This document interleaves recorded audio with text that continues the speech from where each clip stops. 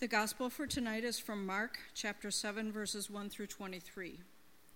Now when the Pharisees gathered together to him with some of the scribes who had come from Jerusalem, they saw that some of his disciples ate with hands defiled, that is, unwashed. For the Pharisees and all the Jews do not eat unless they wash their hands, observing the tradition of the elders. And when they come from the marketplace, they do not eat unless they purify themselves. And there are many other traditions which they observe, the washing of cups and pots and vessels of bronze. And the Pharisees and the scribes asked him, "Why do your disciples not live according to the tradition of the elders, but eat with hands defiled?" And he said to them, "Well did Isaiah prophesy of you hypocrites, as it is written, 'This people honors me with their lips, but their heart is far from me.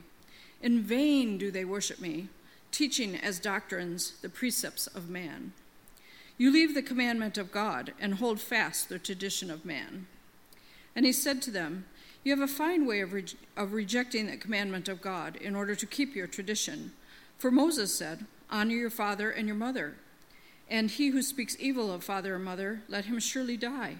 But you say, if a man tells his father or his mother, what would you have gained from me is Corban, that is given to God, then you no longer permit him to do anything for his father or mother, thus making void the word of God through your tradition, which you hand on, and many such things you do.' And he called the people to him again, and he said to them, 'Hear me, all of you, and understand. There is nothing outside a man which by going into him can defile him, but the things which come out of a man are what defile him.' And when he had entered the house and left the people, his disciple asked him about the parable. And he said to them, 'Then are you also without understanding? Do you not see that whatever goes into a man from outside cannot defile him, since it enters not his heart, but his stomach, and so passes on?' Thus he declared all foods clean. And he said, 'What comes out of a man is what defiles a man. For from within, out of the heart of man, come evil thoughts, fornication, theft, murder, adultery, coveting, wickedness, deceit, licentiousness, envy, slander, pride, and foolishness.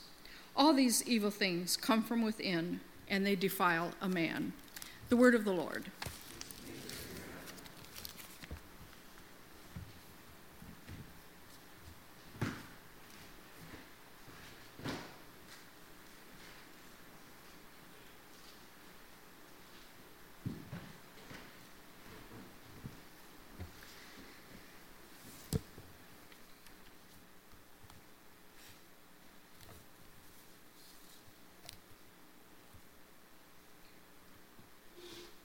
I've always imagined the disciples as grown men, middle-aged at least, grizzled, bearded. It probably wasn't so that the disciples were grown men. They were more likely teenager-ish, like post-pubescent, teenagers, like walking around with their hoods up and their pants down low. Any semi-normal Jewish man was married by 18, had kids, and there's no mention in the Gospels of wives or children of the disciples. And once you get that sort of Sunday school illustration out of your head, disciples really do start to seem a little maybe like a roving band of young punks, recently freed from the gaze of their parents. They probably grew up trying to be good Jews, maybe not like really especially good, but living reasonably within their cultural mores, kept the Sabbath or stayed away from what their teachers said was unclean, washed the dishes for their mother, washed their hands before they ate. Then they get with this guy, takes him around, starts showing him that you can break the rules. You can cross the boundaries. Mom's not very happy. But the kids feel this budding of some sort of exhilarating freedom. And pretty soon they're running through the fields and plucking the grain on the Sabbath. They're smoking cigarettes on the temple steps, They're sitting down to eat a meal in front of the most careful couriers of the sacred law, and they aren't washing their hands. They get tattoos. That was still some minor sign of rebellion then. They develop a handshake. They eat Lucky Charms or pizza for breakfast. Like, look at me, I'm free. The law or my mom isn't monitoring what I eat, and I'm not eating whole grain. They come to the table with the good men who care a lot about the social fabric, and they hold it up and they rip the fabric in front of the eyes of the disciples, of the Pharisees. It's really impolite. It seems vaguely immature. It's obnoxious, actually. But I get it. It's exhilarating, the freedom to be bad. I've felt it. All these authorities all the time insisting that if you touched this, did that, tried that, drank that, you'd be defiled. You'd be jeopardizing your relationship with God. You live under the gaze of the religious authorities, the enforcers of the rules, and then you get out from under that. Then they get with this guy whose mission is the revelation of God in the world, and he's like, no, man, you don't have to follow the rules. Follow me. And look at him, Jesus. I think it's all way weirder than we usually realize. Jesus is obnoxious in Mark. I don't think moms would warm up to him. The people in important places wouldn't be charmed by him. He's not politically savvy. He's not diplomatic. He's not quietly compelling. He wouldn't have made it past the first month at Bethel College with his flagrant, persistent insistence on breaking the rules. Imagine a group of teenagers following a guy around who says, whatever goes into a man from the outside can't defile him. There's a lot of stuff they might like to put in from the outside inside them. Seems like a reckless sort of thing to tell a group of teenage boys. You mean anything? Like nothing I put into me can defile me? You gotta be kidding me. A joint, gin, lips, tongues? Man, you are crazy. I'll follow you. I don't really think that Jesus was an irresponsible gangster leading the youth astray. But he was an outlaw. He did risky things. And he led a band of teenagers around breaking the law, and he was killed by the police, sort of. Laws, cultural mores, community standards are hugely important so that society can function with some semblance of order. But even more than that, the rabbinic law was developed as a means of binding people to God and binding people to each other. It was supposed to help make good community. And Jesus just flies off the handle when the Pharisees question him about the traditions of the elders. The traditions of the elders couldn't be a mixed bag. But don't you think that there's often some wisdom in it? The tribal elders, the wisdom of the ancient holy men and women, you like to have that. The commentaries all tell you that what Jesus is referring to here in this scripture, the tradition of the elders, wasn't the law, but it was all these practices that they say built fences around the law to help people keep the law, but not for the sake of the law, but for the sake of community, for the sake of relationship to God and each other's. So, for instance, a rabbi said, this is a tradition of men, tithes are a fence around riches. So giving away money was a fence around riches. So there was this tradition about tithing meant to keep people from accumulating money and power. That seems so smart. It seems like we could use a fence like that in the United States of America. That actually seems like a good fence, a nice fence, not like some prison barbed wire kind of a thing, but something like a white picket fence with roses growing up the sides. A fence around wisdom, the rabbis say, is silence. I mean, give me that fence, please.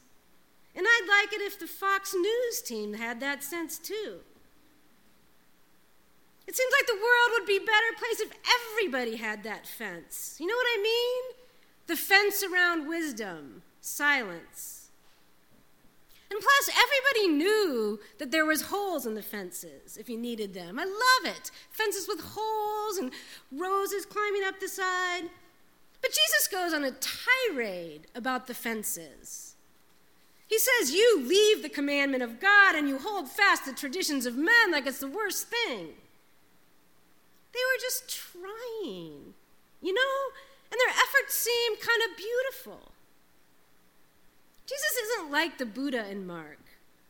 The Buddha seems all gentle composure, humble and diplomatic, not overly emotional or rash.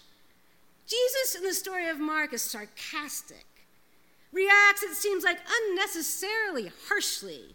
He's unbecomingly emotional and angry. You hypocrites, well did Isaiah prophesy against you. He seems eager to offend religious people. When he breaks the rules, he does it in the presence of the people that it will disturb the most. He goes out of his way to shock. I mean, why not just ask the boys to wash their freaking hands? Why call these people who are just trying to be good hypocrites?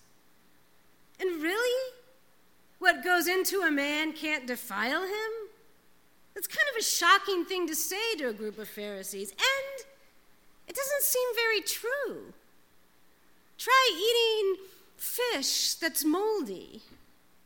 Jesus declares all foods clean. Pesticide, factory-farmed, worker-killing Mexican grapes, really? Peaches dripping with carcinogens, Pop-Tarts? The rabbis were trying hard to create a sort of communal Jewish life beyond the temple and everyday ordinary life. And so they focused a lot on eating and food and meals. It makes a lot of sense. Food is so utterly essential to every fiber of our being, our economics, our eating, food production, life. Our cells are actually made out of the food we eat. People eating carefully could change the world. I'm convinced of that. Not thinking that much about where our food comes from, about how we eat, has wreaked havoc on the environment, our mental health, our children's endocrine systems. Maybe if there were fences to protect small-scale, diversified, sustainable, pesticide-free, non-genetically modified family farms, that'd be great. Fences seem good. Jesus says what goes into a man can't defile him. Consuming endless reality TV, where the dramatic culmination is always about casting out the loser, crystal meth, internet pornography, banal 24-hour news feeds. It seems like what we consume is making our nation sick and flat and unimaginative. It seems like it's killing our bodies and deadening our souls. Jesus seems to be saying, though, that it isn't what we consume, what we're fed, what we put in us that sickens the world. He's saying it's what comes out of the depths of our beings. It's what comes out of us. That's kind of a stunning indictment. The evil doesn't come from outside of me. I'm the one producing it. It comes from my insides, your inside, says Jesus. That's offensive, sort of to the core. And it seems like that's what he's going for here, the core. I mean, aren't we beautiful? Aren't we good? Aren't we made by God? I think Jesus makes his opinion pretty clear here. We're not good. Maybe beautiful, but not good. He's saying you can't say that you've been poisoned by what's out there. The bad guys, agribusiness, the evil other, them, your spouse, your enemy. It's not what they do. It's not them out there, it's us. What's inside us. Evil things come from within, he says. Evil things come from within. He could have been a little bit more moderate with his language. Evil? I mean, dark maybe I could go with. Is he trying to make us feel bad? Is that the point of Mark's gospel? We're bad and Jesus is a jerk? But Mark says his book is good news, like really good news. Why is it so weird? Maybe because the truth is so strange, so weird that when it penetrates the culture humanity has created, it seems offensive to anyone who has learned anything from the traditions of men, and we've all learned a lot, nearly everything. So God, the mysterious creator, lover, the unfathomable, the one subject to all our projections about who God is, the one made and remade according to our image, desires, ideas, wants to reveal God's self to humanity. So it becomes incarnate in the world, so our stories go. And if you read the Gospel of Mark, that revelation is surprising. I mean, Jesus may not be a gangster trying to lead the youth astray, but his purpose is clearly not to look good to the eyes of the good people or succeed at all according to the cultural standards. His objective is clearly not to be pure. I mean, he comes on strong right out of the gate displaying his impurity. He gets baptized immediately. He touches everything unclean. He adamantly doesn't stay within the bounds of what was considered good. He breaks what was considered to be the God-given rules. What a crazy thing for the incarnate God to do. Maybe Jesus was just sort of like the rebellious Son of God. Or maybe God is trying to tell us something that's really hard for us to hear. If the incarnate God isn't even trying to be good, why do we think it's so important that we be? So important that we defend our honor or our purity? Why do we think that our goodness is so important that we make other people bad? As a political strategy, as a running commentary in our heads, in our conversations with our friends. Why do we think it's so important that we be good, that we hide our insides, lie, don't really even have access to our core? We're so scared of not being good or someone thinking we're not good. Why would we go on spending so much of our energy, our able intellects, trying to separate ourselves from the bad, the evil other? I think maybe that's Jesus' point, if you can call it a point. You can't separate yourself out. He doesn't even try. He reverse tries. He unseparates himself entirely.